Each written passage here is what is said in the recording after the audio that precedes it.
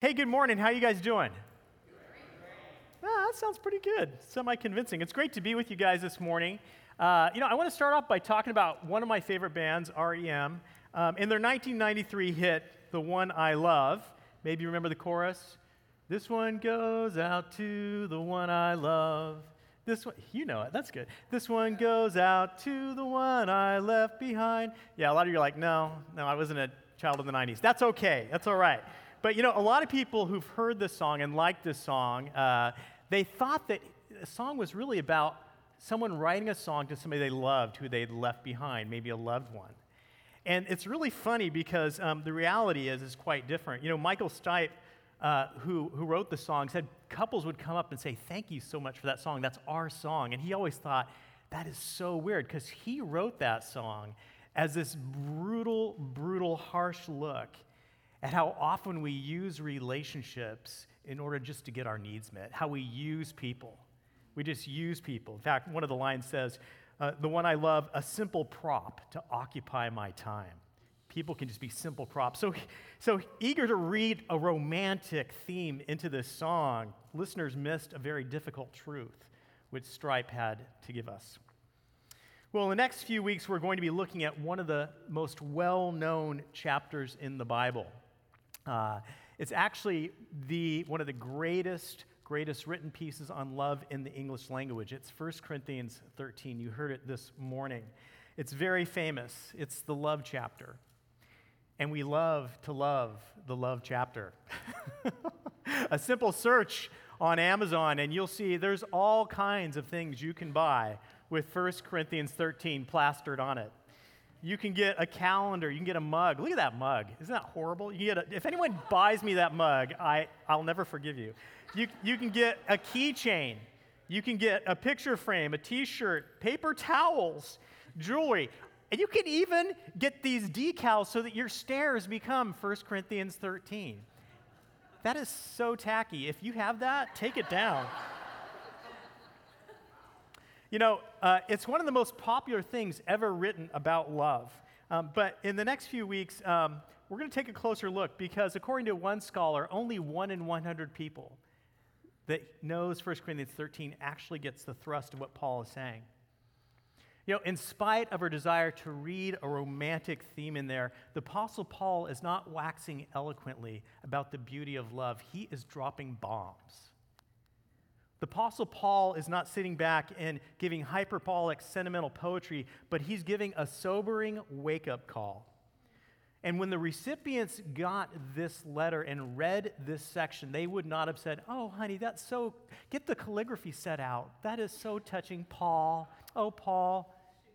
They would have said, "What? Ow! How dare he?" It would have been offensive. So these next 2 weeks, we're going to take a closer look at 1 Corinthians 13 to see why the Corinthians would never have dreamed to put some cheesy decal on a coffee mug with what was written. And what we're going to see is, though it may not reinforce our late modern neo-romanticism, it gives us something much better than that. So to begin, we're going to remember the context in which Paul wrote the letter to the Corinthians. Now, Corinth was a city that was on a spit of land 4 miles wide. It was a great place for a city. As you can see from the map, everybody had to go through Corinth. If you're going north to south, you got to go through that little spit of land. If you're going south to north, you got to go through that little spit of land. If you're on a boat and you're going along, it's this little isthmus. And you can save hundreds of miles if you just simply stop on one side of the isthmus, move the goods to the other side, and get another ship. So by land or by sea, Corinth was a good place to be.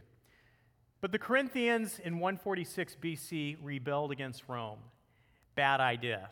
So the Romans came in and they wiped Corinth off the map. They decimated it. And for 100 years, no one lived in Corinth. Completely desolate, completely wiped out. But then Julius Caesar, who knows the good things when he sees it, decided he put a garrison there. And within 100 years, Corinth became one of the largest cities in the world. It was a different kind of city because there was no aristocracy that was there before. There was no old money. It was a city where ultimately it came down to status. What kind of status could you have? That meant everything. And so everyone's vying for status. Everybody that comes to Corinth, and it's all newcomers, okay? Everybody that comes there, they're there for one thing. They want to make it. They want money. They want prestige. They're there to get the good life. On top of this, very interesting fact, above Corinth, there was a temple to Aphrodite, okay? And every night, 1,000 temple prostitutes would come down off that temple, and they'd go into the city, and they'd practice their wares. And so if you were a Corinthian, sex and love were synonymous. Hooking up was just normative. Not only that, it was seen as being spiritually authentic. So I want to use your imagination. Imagine a diverse metropolitan city where people are all about their status, where celebrityism is the order of the day, where money is what binds people together, and where people think hooking up is normative. It's being authentic. Sounds like Los Angeles, right? Okay. You know, the Corinthians valued affluence, they valued status and pleasure and all this stuff so much that they actually coined a term for the people that lived there. They were the Corinthianizers. If you were a Corinthianizer, you stood out from everybody else. Everybody knew what you were about. You were worldly with a capital W. And it's into this town, into this city, this metropolis, that the Apostle Paul comes. Acts chapter 18 tells us that he was there for a year and a half. And in that year and a half, God did amazing things among the Corinthianizers. God did amazing things, and a lot of people came to believe, and a church was planted, and there was all these new baby Christians. These baby Corinthian Christians. A few years later, after Paul's left, he got word from Chloe, from Chloe's household. My daughter's named Chloe. I wanted a narc for Jesus, someone that would just tattle on people for God's glory. Just kidding. I'm kidding.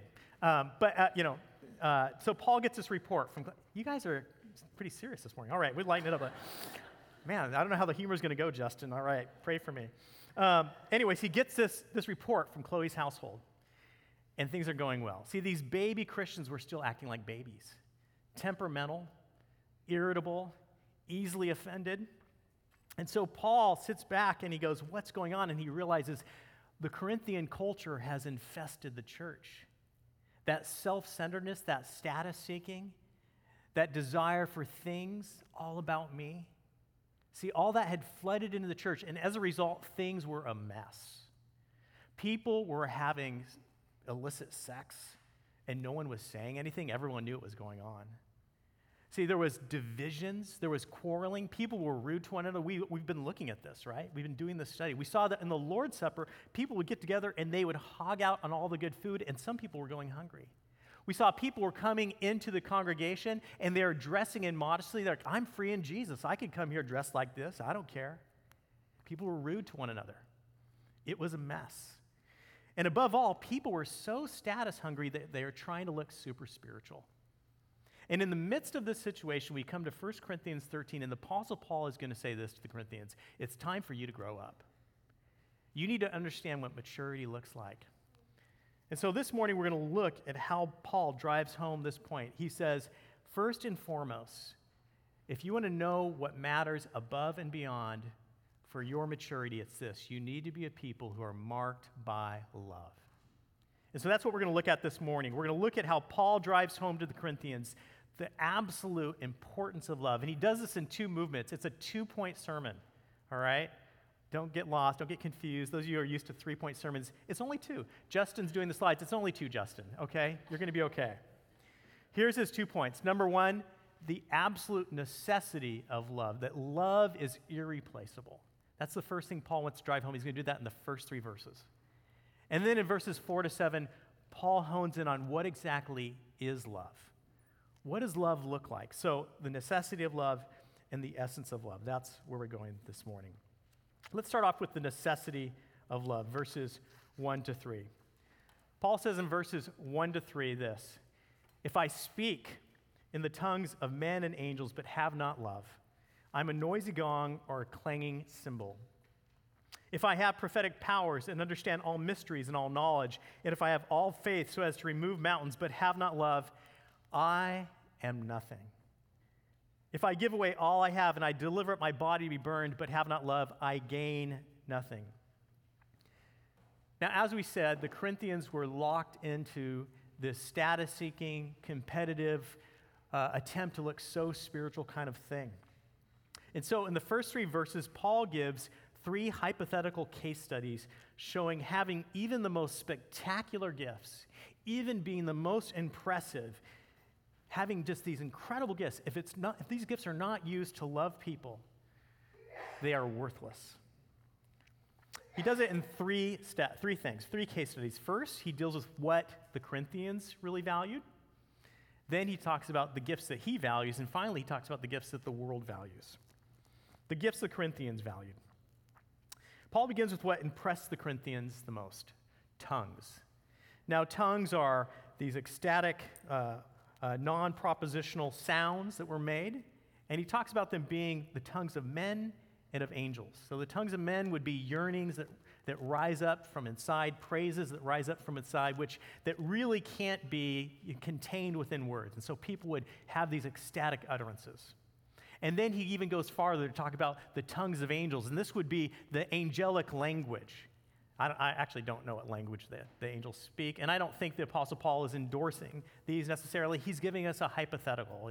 Paul may or may not have believed in angelic tongues. But the point is this.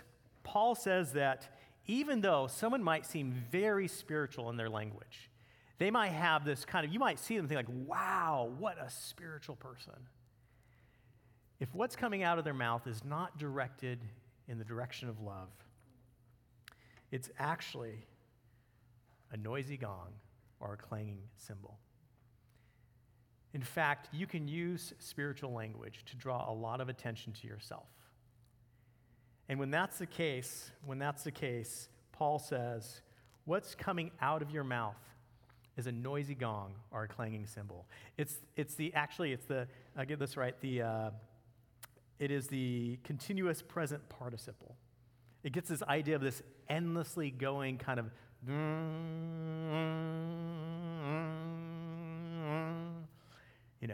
we all love those kind of sounds, don't we? Drip, drip, drip, drip. I used to live across the street from Cal State Long Beach. And I could hear when things were going on at the Blue Pyramid. And one semester, there was somebody who thought they just needed to drum. They needed to drum. They needed to practice their drum. The world needed to hear them drum. And it was like every afternoon, I knew Drummer Boy was going to be out there with his drum. And it was like, you're not making any coherent noise. It's the same beat over and over and over and over for like an hour. Please make it stop. It's easy. It's easy to do things that look very spiritual. But Paul says if there's no love, please make it stop.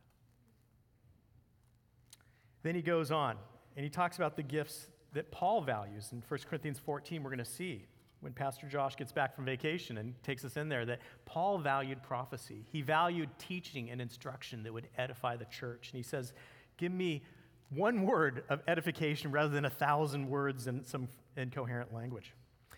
So then he goes into these things that he valued. And if I have prophetic gifts, and understand all mysteries and all knowledge, and if I have all faith so as to remove mountains, but have not love, I am nothing. So Paul here talks about these different things, prophetic powers and mysteries and knowledge and faith. And he says, if you know scriptures so well that you can apply it to any situation, that's the prophetic power. You can show scripture's relevance. He says that if you actually had insight into things that no one else had insight into because God in his grace had given you insight into his mind and his will and what he was doing, things beyond human access.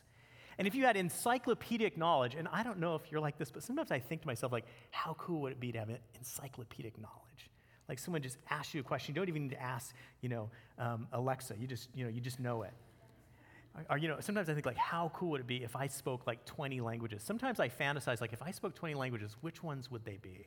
I'm weird like that. I don't know what my personality is, but I value knowledge. It's intrinsically good. My sister thinks I'm crazy. But anyways, if you had all knowledge, you were walking encyclopedia, you could just whip people in arguments.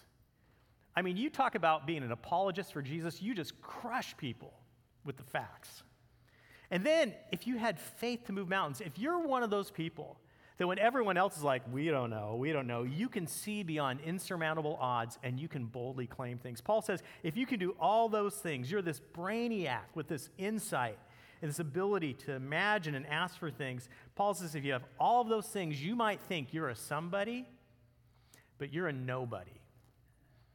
You might have 2 PhDs. If you are not using those for the love of God, you are a nobody. You're a nobody. That's what God says. So, we have a lot of people here that are professionals. Think right now about what your profession is. Think about the things that you kind of pride yourself in. Paul says, if that's not being used to love others, that makes you a nobody. Wow. Man, if you're not already stinging, let's just keep going here. Finally, he talks about the gifts the world values. If I give away all I have, I deliver my body up to be burned and have not love, I gain nothing. Who is it that we respect? It doesn't matter if you're a Christian or non-Christian, you think Mother Teresa. Or you think about people that are willing to give a tremendous amount, to whatever charity.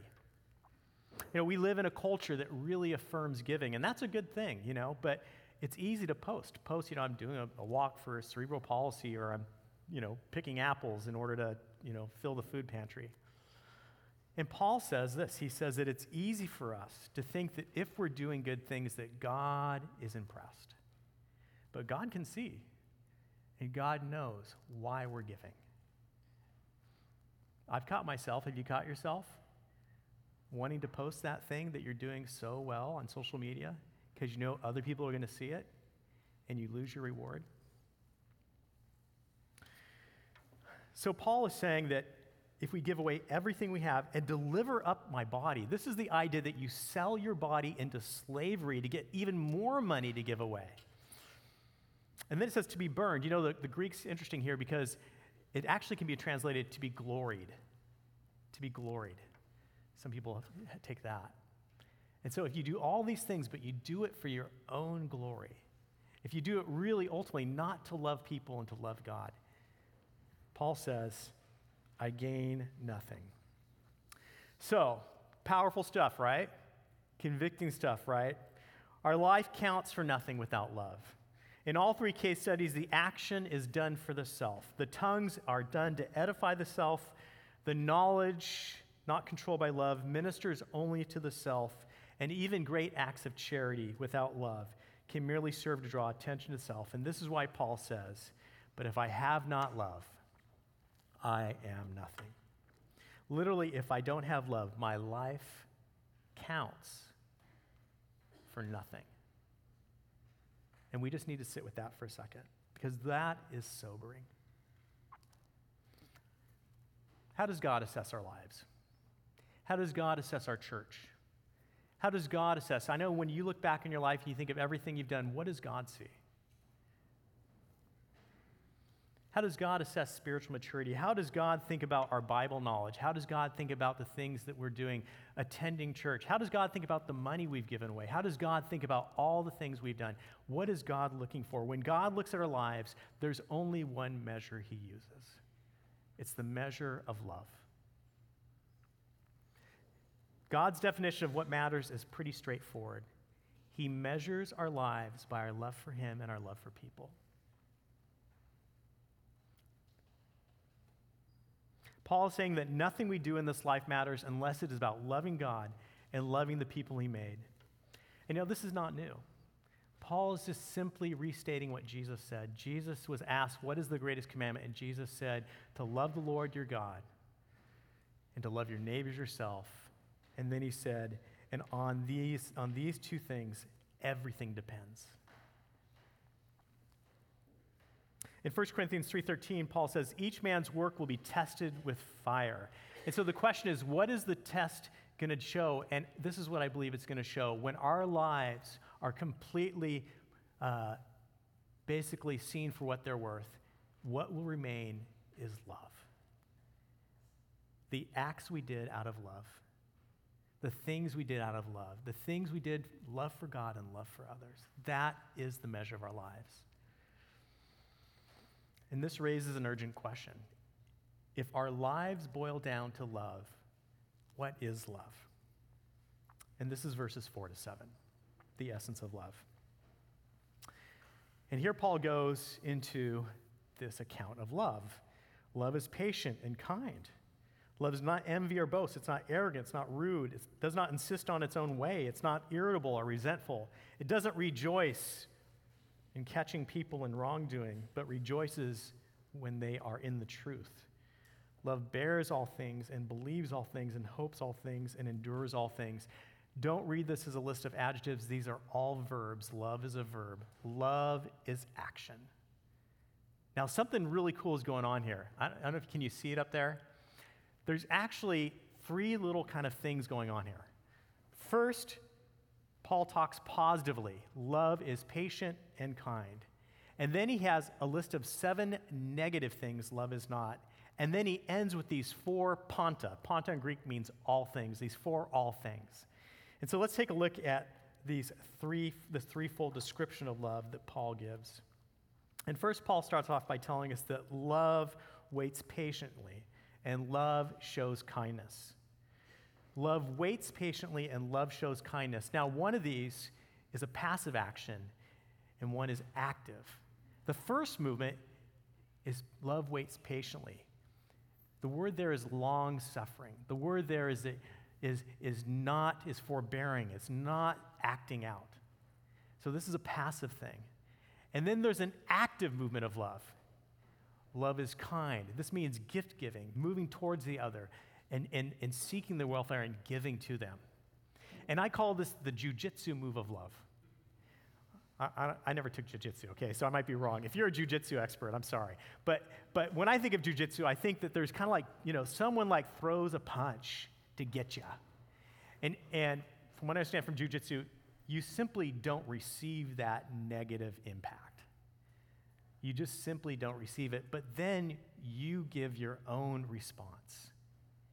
And this is the fundamental thing when Paul pairs these two together. Love is patient and kind. It is the jujitsu act. As it says in Romans 12:1, do not be overcome by evil, but overcome evil with good. You step aside, you don't act out, someone's coming at you, someone's doing something bad, someone's getting in your face, someone's all up in your grill. You step aside, you forbear. It's that person at church that bugs. They're coming your way. They want to sit there and talk to you. You only have a few minutes. It's your moment to eat your donut, enjoy your coffee. You step away, you forbear, and then what do? You give. It's the 1-2 of love. You guys see it? So, who is the person that you need to pull the jujitsu act of love on? Who do you need to forbear with and then move towards them with kindness? We all have one, right? Take a minute. You probably already know who that person is. Maybe it's your spouse. Maybe you're sitting next to them. Maybe it's one of your children. Maybe it's a neighbor who's not very neighborly. Maybe it's that grumpy customer that comes in all the time. Maybe it's someone who's working underneath you. Maybe it's someone in your company. Love calls us to forbear and then move towards them. What are you going to do this week to move towards them? From here, Paul goes into 7 negative actions, what love does not do. Paul says it doesn't burn with envy. It doesn't brag. It's not inflated with self-importance. It's not ill-mannered. It's not preoccupied with self-interest. It's not irritable, resentful. It doesn't keep a list of offenses. It doesn't enjoy catching people, but joyfully celebrates the truth. Now, as you can see from up here, Paul is not just making this stuff up. Paul is going down the report card of the Corinthian church and saying, fail, fail, fail, fail, fail. This is why they would never have that on a mug. Who puts their big F report card on a mug? I failed in all 7 subjects of love this year. Paul just goes right down the list. Does not burn with envy. 3:3. You are envious of one another. It doesn't brag. You claim to be wise. You claim to have knowledge. You claim to be spiritual. You're just so, aren't you? It's not inflated with self-importance. You are proud of yourselves. The word there is puffed up. It's not ill-mannered or rude. We talked about this, where the Lord's Supper, they were just being rude to some people. People were coming into the congregation and dressing in a way that didn't show respect towards other people. They're being immodest. It's not preoccupied with self-interest. Paul says in 10:24, don't think only of your own good. In 10:31, I don't just do what I like. Think of other people. It's not irritable, resentful, doesn't keep a list of offenses, doesn't enjoy catching people doing wrong. If you're one of those people that enjoys catching people doing wrong, look, some of you have a great gift. You have this critical capacity. You can walk in, you can go, that needs fixed. Hey, if that is you, I just want to say, we need that gift. But because that is your gift, you're going to have to work overtime, okay? Because you need to sandwich that, right, with praise on the top end and on the back end, right? So if that's your gift of seeing things that are out of place, you need to sandwich that, right? But it says, does not rejoice with finding those who are doing wrongdoing, but rejoices and celebrates the truth, looking for something good. Man, what if we were a congregation that was constantly looking for something good, looking for where people are living in the truth? Man, you are living in the truth today. Man, you are doing what's right. Hey, I just want to say, I notice the way that you're responding to your friend. I notice the way you've done this. I just want to point that out. Have you ever been around somebody that does that? They catch you doing good? That is what love looks like. So Paul goes through and he gives the Corinthians their report card, and they're failing. And these, by the way, I mean, it's again, like this is just a giant examination here. There's so much. You can just sit and pray through these things. God, am I envious? Am I bragging? Am I rude, right? And then finally, Paul moves into these four pantas, all things. 4 times Paul uses the Greek word panta, which means all things, bears all things, believes all things, hopes all things, and endures all things. And something really cool is going on here. Love bears all things and endures all things. Those line up. And then believes and hopes, okay? So at the end, Paul's going to say faith, hope, and love, but the greatest of these in love. So you have faith, believes all things, and hope, hopes all things. Those are sandwiched in the front end and the back end by this idea of preserving while pouring ourselves out towards another. And so love comes before and after faith and hope. It is the chief virtue, right? And Paul here gives us these all things. Now, there's something really interesting, is that many people think that this kind of all thingsness, that love can bear all things and hopes all things, is exactly what's wrong with Christianity. In the history of thought, people have thought Paul's view of love is exactly what's wrong with the world.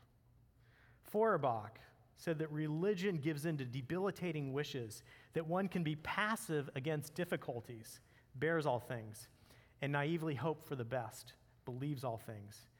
And that just simply makes us debilitated. Nietzsche says Paul presents a Slavenmoral, a slave morality, making people too weak to fight for what they really wanted. So Christianity produces this kind of herd mentality where we just simply all come together and we just put up with everything and we just believe everything. Nietzsche writes, Paul's notion of love has sided with everything weak, low, botched. It's made an ideal out of antagonism towards strong life. You know, we could go on. Marx follows suit and talks about Christianity being the opium of the people. Freud says Paul is giving us a wishful thinking, believing all things, so we can cope to endure all things. More recently, Foucault talks about Paul valorizing docility. See, it's popular to pick on Paul because we're reading this list of pantas, the all things, we're reading it as an inclusivity. Love just takes everything on. You're just that codependent person that just is helping everybody and you have no boundaries. And sure, I'll believe that, whatever. We couldn't be farther off from what Paul is saying. Paul is not giving us a logic of inclusivity. Paul is giving us a logic of exclusivity. Let me put it on the bottom shelf. Paul is saying that agape alone in this world is a power that has no limits. It's profound. I can hardly wait to preach next week's sermon. If you don't like this one, come back next week. It'll be better. Next week, we're going to take a look at what Paul says in the next verses. And Paul says that heaven is a place marked above and beyond by radical love. It's going to be profound. But Paul right here is beginning to get into that, and he's saying that agape alone has no limits. So I like this translation. Love never tires of support. Love never loses faith. Love never exhausts hope. Love never gives up. Far from debilitating, Paul is saying that love is an unstoppable force. Far from making us weaklings, Paul is saying if you tap into the love of God, your life is going to have power. You're going to have direction. You're going to be moving. You're going to be a force to be reckoned with. And no matter what comes in your way, if you have the love of God in your heart, nothing can stop you. If you know the love of God that's been poured out for you, your life will become powerful. In order to really understand what Paul is getting at here, it's really good to understand what he's doing with the Greek. And, we don't like to pull out the Greek all the time, but there's a little word here that's used over and over again, and the word is agape. And agape is a distinctly Christian Greek word. It existed before Christianity came along, but Christianity realized that they needed to disabuse love from being simply eros, or simply the idea of friendship, or simply the idea of what you like in terms of comfortableness, like I like a nice warm cup of coffee. And they said, we need to talk about love in a radically different way. Go back one, Justin. Thank you. Not done with agape yet. Isn't that nice? I can just call that out. That's pretty cool. Thank you, Justin. And so what they did is they intentionally used agape. And so agape is rare in Greek literature outside of the New Testament. But Christians usually use it intentionally to disengage love from pagan ideas. As the scholar Nygren says, agape comes to us as a quite new creation of Christianity. Now the next slide. Thanks, Justin. There were some options, right? Okay. Storge, or affection, or familial love. Okay, that's one of them. That is in the top left for you, okay? This is the instinctual love for the familial, all right? A nice t-shirt. The feeling when you come home to your own space. The feeling of being around family, if you haven't seen them for a while. After a little while it wears off. But if you haven't seen them for a while, right? That which is comfortable, right? Okay? That which is native to the self. That which is recognizable. But it's not only the comforts we find embodied, it's also things like the comfort of seeing someone who is the same race or sex or gender or class. See, that's all part of storge. There's a natural familiarity with that which is known.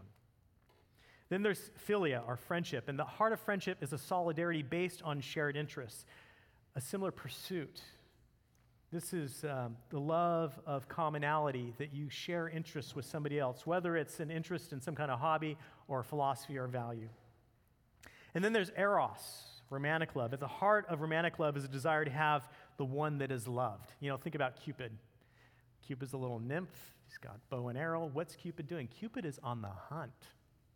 Don't be fooled. Cupid wants to acquire. He wants the object of his desires. This is romantic love, right? Now, there's nothing wrong with these loves. There's nothing wrong with them, The Bible tells us that God created families, and the book of Proverbs tells us friendship is a great boon. And there's a whole book in the Bible, the Song of Songs, which is all about romantic love. There's nothing wrong with these loves, but here's the thing. These loves are natural. They just come with being a part of this world. They're natural. And the other thing about these loves is that ultimately they're about the self. They're about the self, getting one's comforts met, having one's interests shared, having one's desires acquired. These kinds of loves keep the self as the reference point. And so agape was introduced as a radically different kind of love, an other-centered love. As Paul says in 1 Corinthians 13:5, love does not seek its own. Love does not seek its own. David Kelsey calls this kind of love a life of eccentric existence. What does that mean? When you become a Christian, it doesn't mean that your hair gets all crazy and you start, different kinds of socks. No, eccentric means simply that you change the center. And to be a Christian is to move the center, the axis of the center, outside of the self and towards the other person. In fact, the center now becomes between you two as you love your neighbor as yourself. You guys, we would have to make up Christianity if it didn't exist, because this stuff is beautiful. It's just beautiful, right? And so this is what agape is about. Romans 5:5 says, God's love has been poured out into our hearts through the Holy Spirit. Agape is a kind of consciousness that God's Spirit brings, and it shows itself in acts of regard, in acts of respect, in acts of concern for the other. Agape is clearly seen, most clearly seen, when we are moving towards someone who is very different from us. Someone where we have none of those natural loves attached and we move towards them for their welfare, for their regard. Agape takes us beyond the boundary of natural solidarities. And the best example is the Good Samaritan. The story of the Good Samaritan. Remember that story? The Samaritan sees a despised race, a despised religion, someone he should be passing by. And what does he do? He moves towards that person with love. He moves towards that wounded person and takes care and gives sacrificially. This is what agape is all about. Agape is where we move to those who are foreign, those who are not like us, those who we have no natural desires to love. And you know what is a great little exercise if you want to enter into agape? Every time you meet somebody, the more they are unlike you, try to move more strongly towards them. Because then you become people marked by agape. So let's bring the horses in the stable. Where does Paul get this idea from? Where does Paul get this idea, this jujitsu of love, this forbearing and then moving towards the other person? The kind of love that's long-suffering and kind, the kind of love that returns a blessing for a curse, the kind of love that even loves its enemies. There's only one person in history. There's only one place in history where love like this was displayed in all of its jaw-dropping brilliance. See, Christianity says that God, who is radically other than his creation, if there's not a greater distance to travel than between the Creator and the creation, there's not a greater distance, that God came down close to his creation, close to us. He took on flesh and blood. And then we hurled everything at God. And what does God do? God, in this grand jujitsu move, forbears and suffers, and then turns around and says, Father, forgive them. They know not what they do. This is love. This is the love that if we are going to be people of love, we have to enter deeply into. You know, at the end of a message like this, you can sit there and go like, wow, I suck at loving. My life, wow, it's not going to be good on Judgment Day. I don't even know if I'm going to even have like a little tiny, nothing left. That's how I felt this week. I'm looking at this, I'm going, wow, Lord, how much of my life is marked by love, like moving towards other people? The answer is not guilt, where you sit around and beat yourself up. The answer is to go to the cross and there see that God, even in our failings in love, still loves us. And as that drives home, then we are moving out. And this week say, Lord, by your Spirit, make me a person that's marked by the same love that you have for me.